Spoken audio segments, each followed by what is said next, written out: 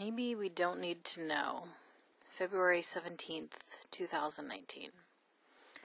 My therapist said something to me this week that I'd heard before, but this time I really heard.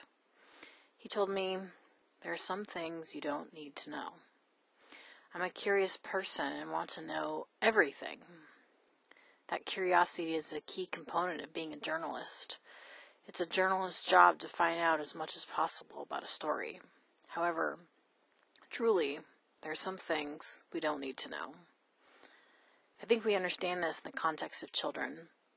Children are not served by hearing the full details of scary or complex things. We don't tell them graphic details of war or rape. We may paint with broad brushstrokes or present information in a way they understand, but children don't need to know everything. In many spiritual traditions, God or higher power or the divine is parentified. We're usually called divine children of God, or a variation of that.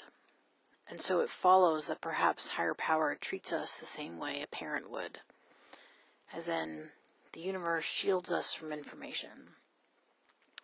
I've said before, if I knew all the things the universe had in store for me, I would get overwhelmed. That continues to be true. After contemplating, I don't need to know everything about the future, I feel more at ease. I feel more at peace. I feel more trust that it's not my job to gather as much information as possible and strategize regarding all the scenarios. We have the saying, ignorance is bliss. I usually think about that expression with wistfulness, wishing I could go back in time and remain ignorant to bad news.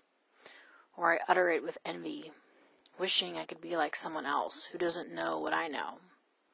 However, maybe I can continue to experience bliss in the form of ignorance by remembering I don't have to answer every question, that I don't have to know what will happen next. Maybe it's okay for me to be in the dark sometimes and trust it's for a good reason.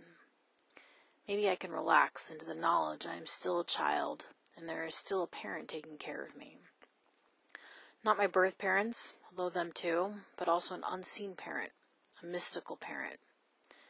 My spiritual teacher says it is the duty of the cosmic consciousness to look after us, the divine children.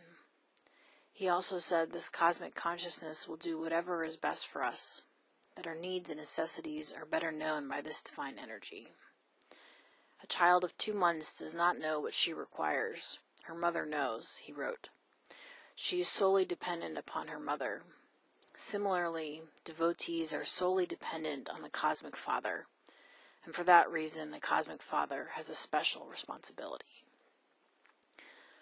For today, anyway, I'm feeling into that more, letting myself be a child, letting myself swim in ignorance, recognizing the bliss that comes with it. I'm remembering I don't need to know everything, and also that I'm dependent on a power greater than myself that is taking care of me. I dream of a world where we realize sometimes it's okay to be in the dark. A world where we understand we don't need to know everything. A world where we realize there's a force greater than us in the world, and that force is here, acting as our parent. Another world is not only possible, it's probable.